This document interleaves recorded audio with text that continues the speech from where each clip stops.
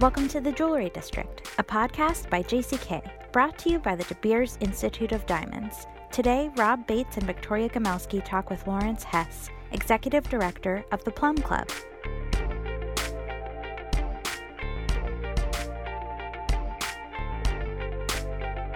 Hey everyone, welcome to the Jewelry District. This is Victoria Gamelski, Editor-in-Chief of JCK and jckonline.com, calling in from Los Angeles, and I'm with Rob Bates, News Director of JCK and jckonline.com, calling in from New York City, where you just were here, correct? I was in and out in a flash. I came in for the Tiffany extravaganza, and let me tell you, it was quite an extravaganza. It was Thursday, April 27th, on the eve of the store opening, the big flagship, what they're calling the Landmark at 57th and 5th. This party was quite something. There were maybe 80 plus celebrities there. The mayor, director Baz Luhrmann, artist Jeff Koons, and then Katy Perry, of course, performed, DJ Mark Ronson, the Rockettes. And what was interesting is the after party took place in the temporary space that Tiffany had occupied while their big Landmark was being renovated over the last 3.5 years. And so when we ended up moving over for that party where Katy Perry performed in the Rockettes and closed out with DJ Mark Ronson, it was like we were partying on the sort of the bones of the temporary Tiffany. There was something very symbolic about that, just really kind of partying it down. And there were, I think what was most impressive to me is just how many wealthy clients there were in attendance. That's what caught my eye, is just the incredible amount of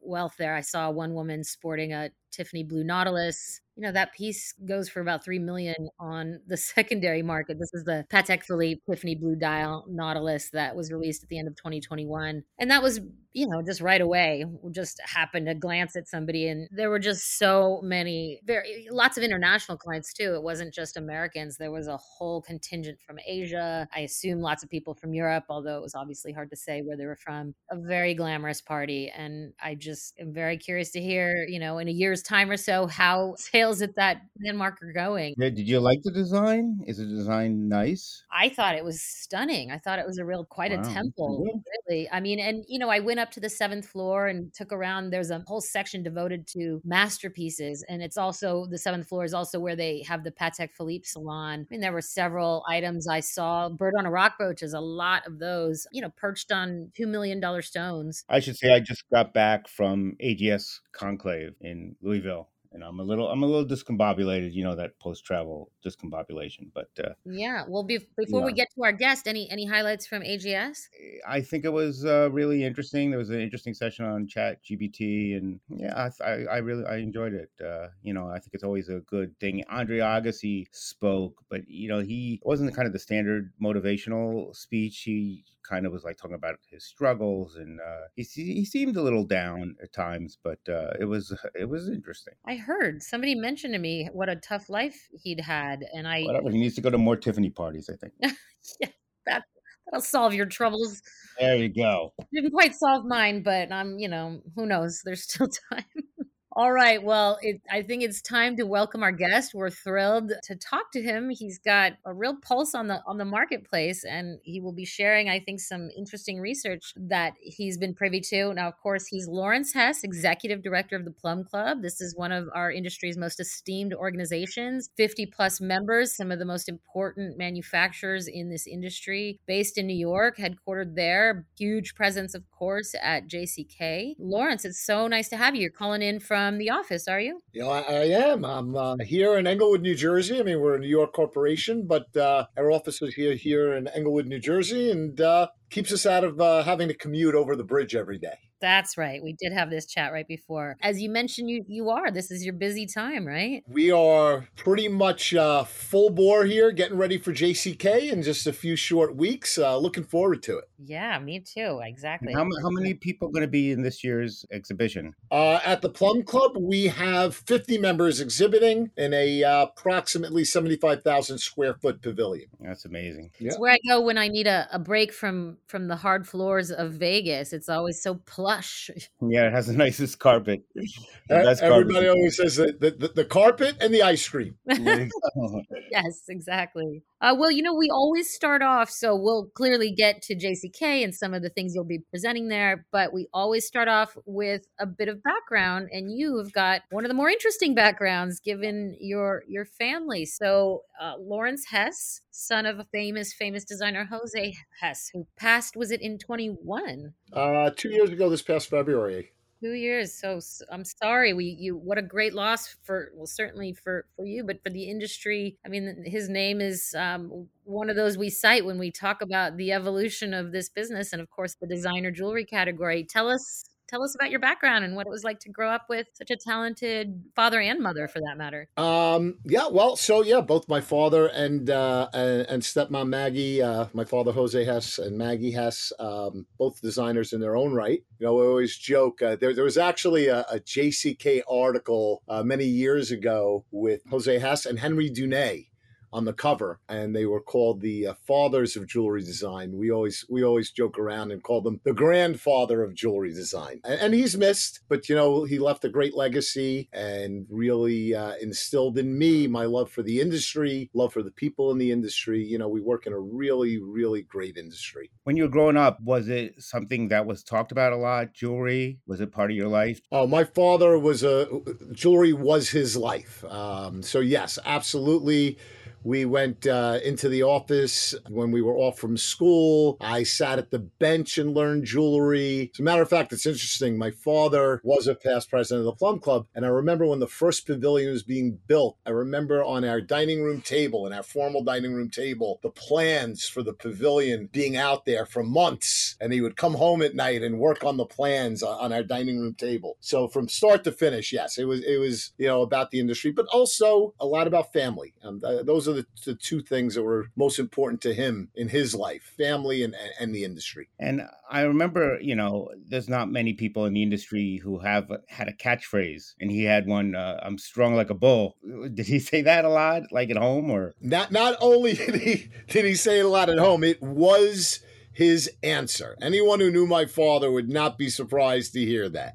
He said, strong like a bull, and it didn't matter what was going on at that moment. That would be his answer, whether things were good, whether things were bad. Love that. My dad used to say that too, actually. Really? Your dad? Well, wow. It's a thing. Well, speaking of catchphrases, so your stepmom recently published a book about a lot of his quotes. Is that right? It's called The Beauty in All. Was that something sort of a labor of love for her after he passed? I think what happened was as time was going on, he and Maggie sat down and started collecting thoughts and quotes and tried to put down, his feelings and his thoughts and his quotes and his aspirations. And I think she took that, and once he passed, made that a labor of love to memorialize him. That's awesome. That's so cool. It's a beautiful book with a gorgeous cover of his face, obviously. One of my favorite pictures of him. I assume when you started off, was that your first job working for him? Not really. One of the things that my father did teach me, or that I learned from him at a young age, was that nothing should be handed to you. So before going to work for our family business, it was kind of known that before that happened, I would have to have outside experience. I went to GIA. I was getting my gemology degree. I met Bill and Jeannie Larson. They're the owners of a retail store at the time in La Jolla, I believe now in Fallbrook. I spent half a year there and then half a year in their wholesale division,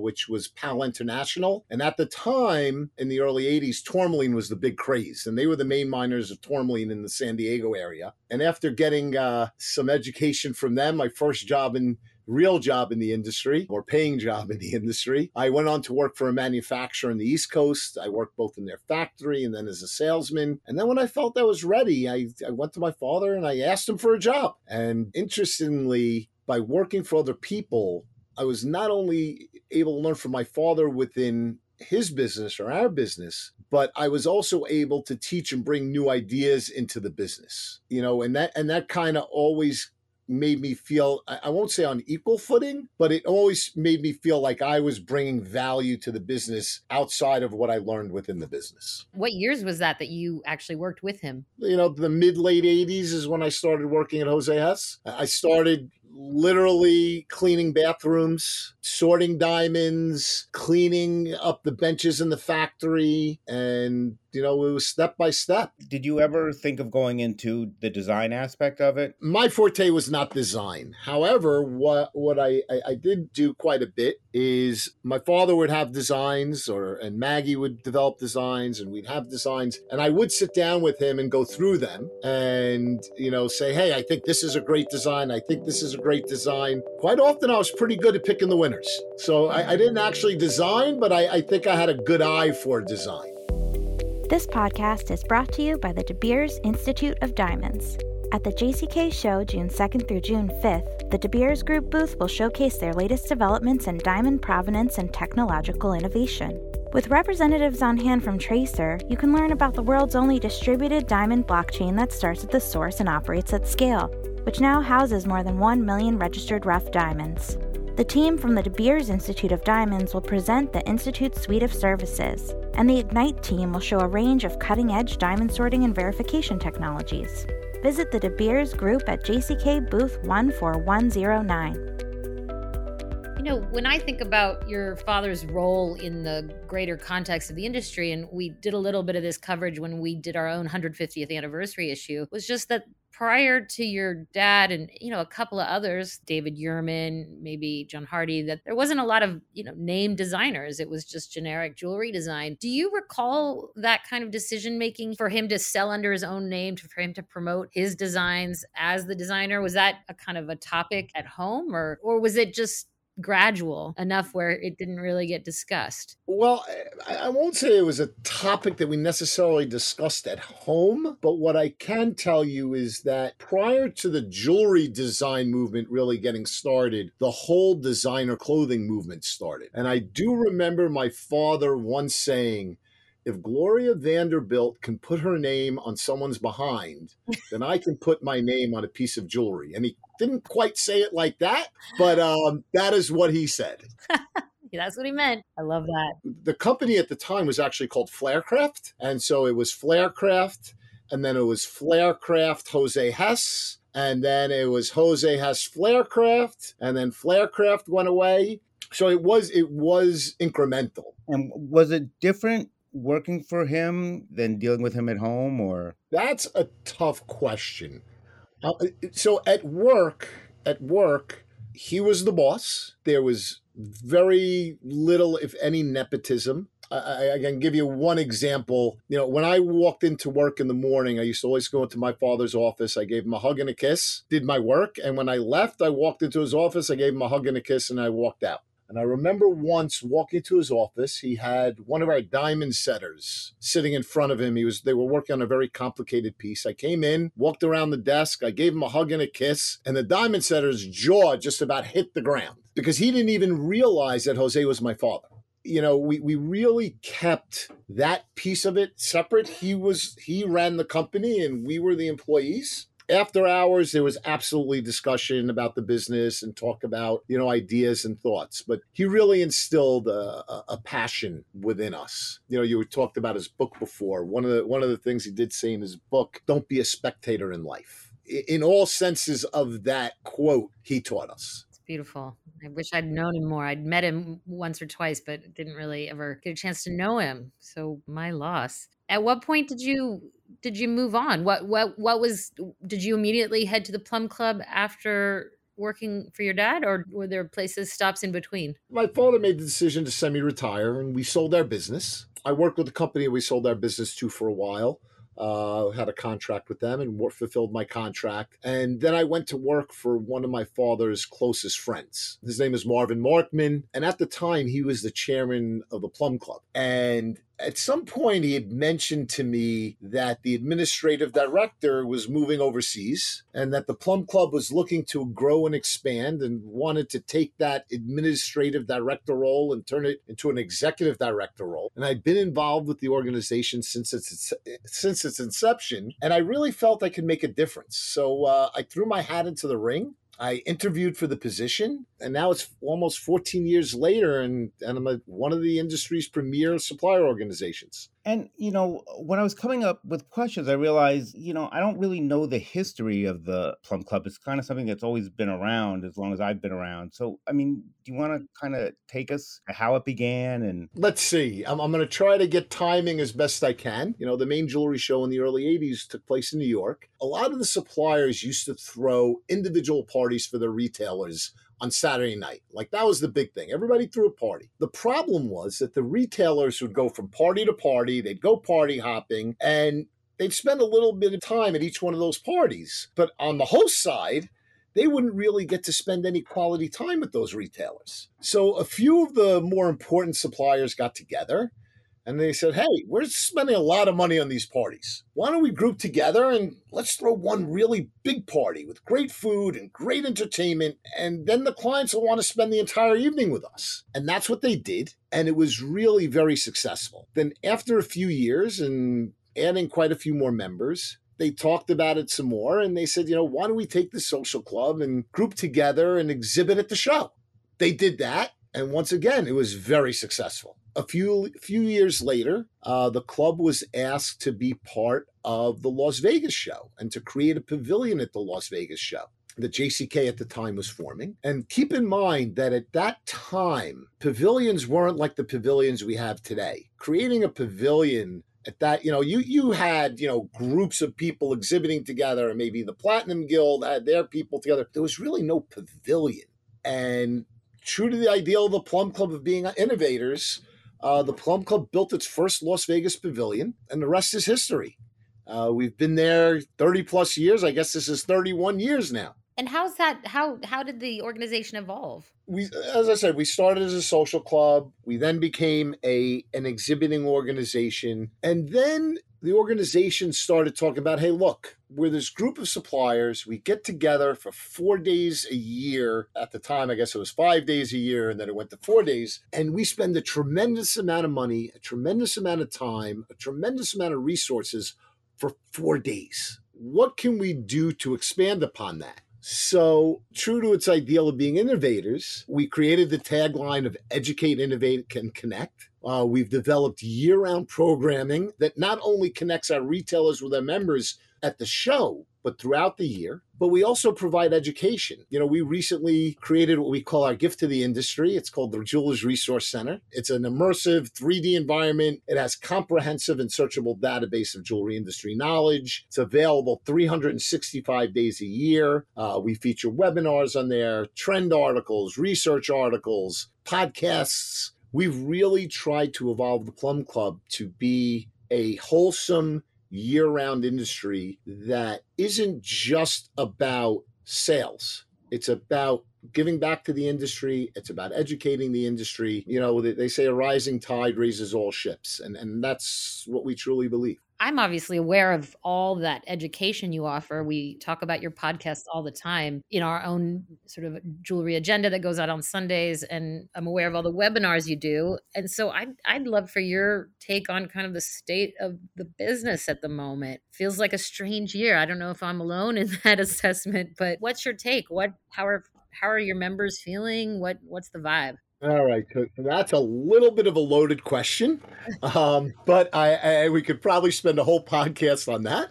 But I would say cautiously optimistic. Look, pre-pandemic, the industry was, in my mind, trending downward. We were giving up market share to luxury experiences over material things, for lack of a better word. And then during the pandemic, that really all changed. I think people realized their mortality. They realized that, material things in a good way have a place, and that gifting of items could provide that legacy or had a meaning, and material things were okay. And the luxury market just took off, and the jewelry industry kind of led the charge to that. So, now we're seeing that slow somewhat, but all the industry reports that I'm reading show that the jewelry industry is going to continue to grow.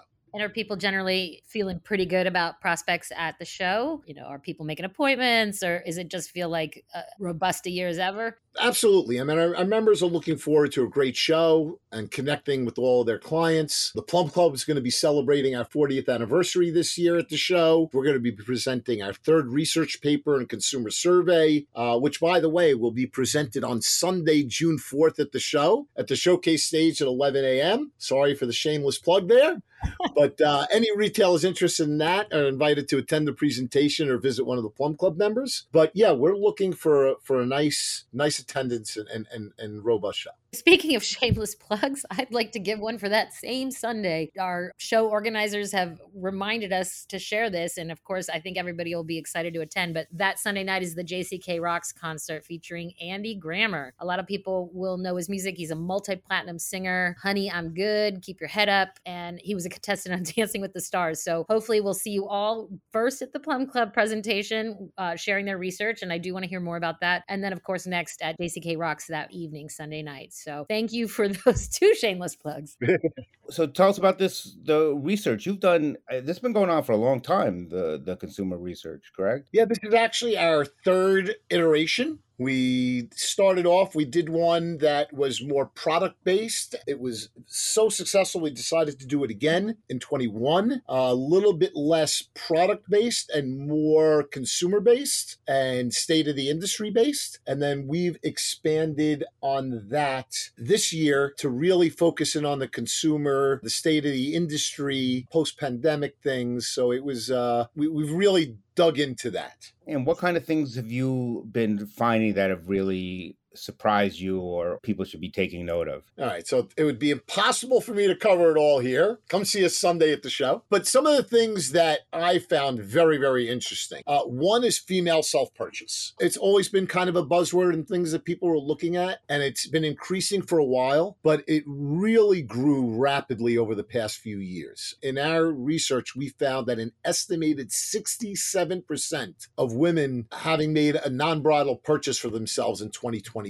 Another one that really astounded me was in regards to millennials who are now really coming into the marketplace with a lot of wealth. And we found that the average millennial spends about 157% more on jewelry than the average American. And although millennials account for 23% of the total world population, they make up 57% of all jewelry expenditures globally. And then one last one that was, I shouldn't be say it was a surprise, but that I found very, very interesting was in regards to sustainability and responsible business practices. We found that 71% of consumers are willing to pay more for retailers that have a commitment to sustainability, and 69% are willing to pay more at a retailer who demonstrates diversity and inclusivity. You know, we've been talking about sustainability and responsible business practices for years, but that is really now coming to fruition at the cash register. That's so encouraging. That's just such encouraging news, because you do wonder if all the talk that we as industry people are sort of, you know, as editors, as organizers, as leaders, all that conversation we have and all the content we share about these things, whether it really connects at retail. And it sounds like it is. What's interesting, I mean, one of the things that, you know, keeps coming up when I speak to people in the industry is it had these two amazing years, and it might have shown that perhaps the market was bigger than we realized and that we thought. I mean, is there anything that you've found in the research that can kind of hold on to some of the gains that the industry made during the pandemic? And I think it has to some extent held on to at least some of the gains, but anything that people need to be thinking about to make sure that, you know, it just doesn't go back to how it was pre-COVID? I look at it like this. There was a pendulum, and prior to the pandemic, that pendulum was swinging left. The pandemic came along, and that pendulum swung and got pinned all the way to the right. And now it's coming back down a little bit, but it's still staying to the right of center. And I don't think we're going to give back anything. As a matter of fact, all the research we've done shows that our industry will continue to grow. I mean, yes, we had a couple of boom years, and, you know, we may not be able to sustain. I've talked to people who had 50% and 100% growth over 2 years, and that may not be sustainable, but our research does show that the industry will continue to grow. I think they're even talking about something like 3 or 4% per year. So I don't think we're giving back anything. I think our industry will continue to grow as long as we keep the eye on the ball and keep working towards meeting the needs of the consumers. Well, what's interesting is you have both lab grown and natural diamond suppliers. So you don't necessarily have a stake in the game as some of the organizations, they'll favor this or they'll favor that. I mean, what has your research shown as far as this whole lab grown diamond thing? Okay, so we could spend an entire podcast just on that question, but what I can say is that lab grown diamonds are not going anywhere. Our survey showed that 80% of consumers are aware of lab grown diamonds being used in fine jewelry. And while natural is still preferred overall, a majority told us that they are open to either buying or receiving a piece of jewelry with lab-grown diamonds. I think the key is in education. Our survey showed that 47% said that they don't know enough to be confident on the differences between natural diamonds and lab-grown diamonds. 32% said that they don't know the differences. And when we asked about a definition of lab-grown diamonds, and it was a multiple choice, 59% were mistaken in what that description is. So for a retailer, I think they need to educate their customers by providing a clear and unbiased explanation of the choices that are open to the consumer. And one little other plug to help with this, and something we can offer to the retailer, is in our Jewelers Resource Center, we've produced a brochure that can be used at the counter when discussing both lab-grown and natural diamonds. It's unbiased. It can be downloaded at the Jewelers Resource Center, and they can use it to help educate their consumers. Well, so Plum Club has required its members to join the Responsible Jewelry Council. So tell us how that's gone for them. As I mentioned earlier, sustainability and responsible business practices have become increasingly important to the consumer and really by extension to the retailer who sells that consumer. That has led to many more retailers asking about how their product is sourced, where it comes from, supply chain. So for many suppliers, that's a little bit of a tough question because they really can't answer it. For Plum Club members who've gone through the rigorous certification process of the Responsible Jewelry Council, it's really not a problem. Part of the certification process requires that information along every step of the supply chain. Every retailer can be assured that if they're doing business with a Plum Club member, the product they're purchasing has been vetted to be responsibly sourced. But really, also keep in mind, RJC membership is also open to retailers who want to show their commitment to responsible supply chain, both within our industry and to the customer. And as I mentioned earlier, people are willing to pay more for that. It's a really important piece of the puzzle for our industry to get there. Thank you so much, Lawrence. It's Yes, thank you. such a pleasure to have you, and looking forward to sitting through Michael O'Connor's presentation, getting the details, and obviously seeing you at the plush carpet and the ice cream. Definitely that. Well, I look forward to seeing all of you at JCK. I hope the listeners here will all be at JCK. And we're looking forward to a fantastic show, a fantastic year, and keeping on putting our industry at top of mind everywhere. You're very positive like your father. I had a good teacher. There you go. Thanks for listening to The Jewelry District. I'm Natalie Comet, the producer of the podcast. If you liked what you heard, please rate, review, and subscribe to our podcast wherever you may listen. Any views expressed in this podcast do not reflect the opinion of JCK, its management, or its advertisers. Thanks for listening. We hope you join us next time on The Jewelry District by JCK.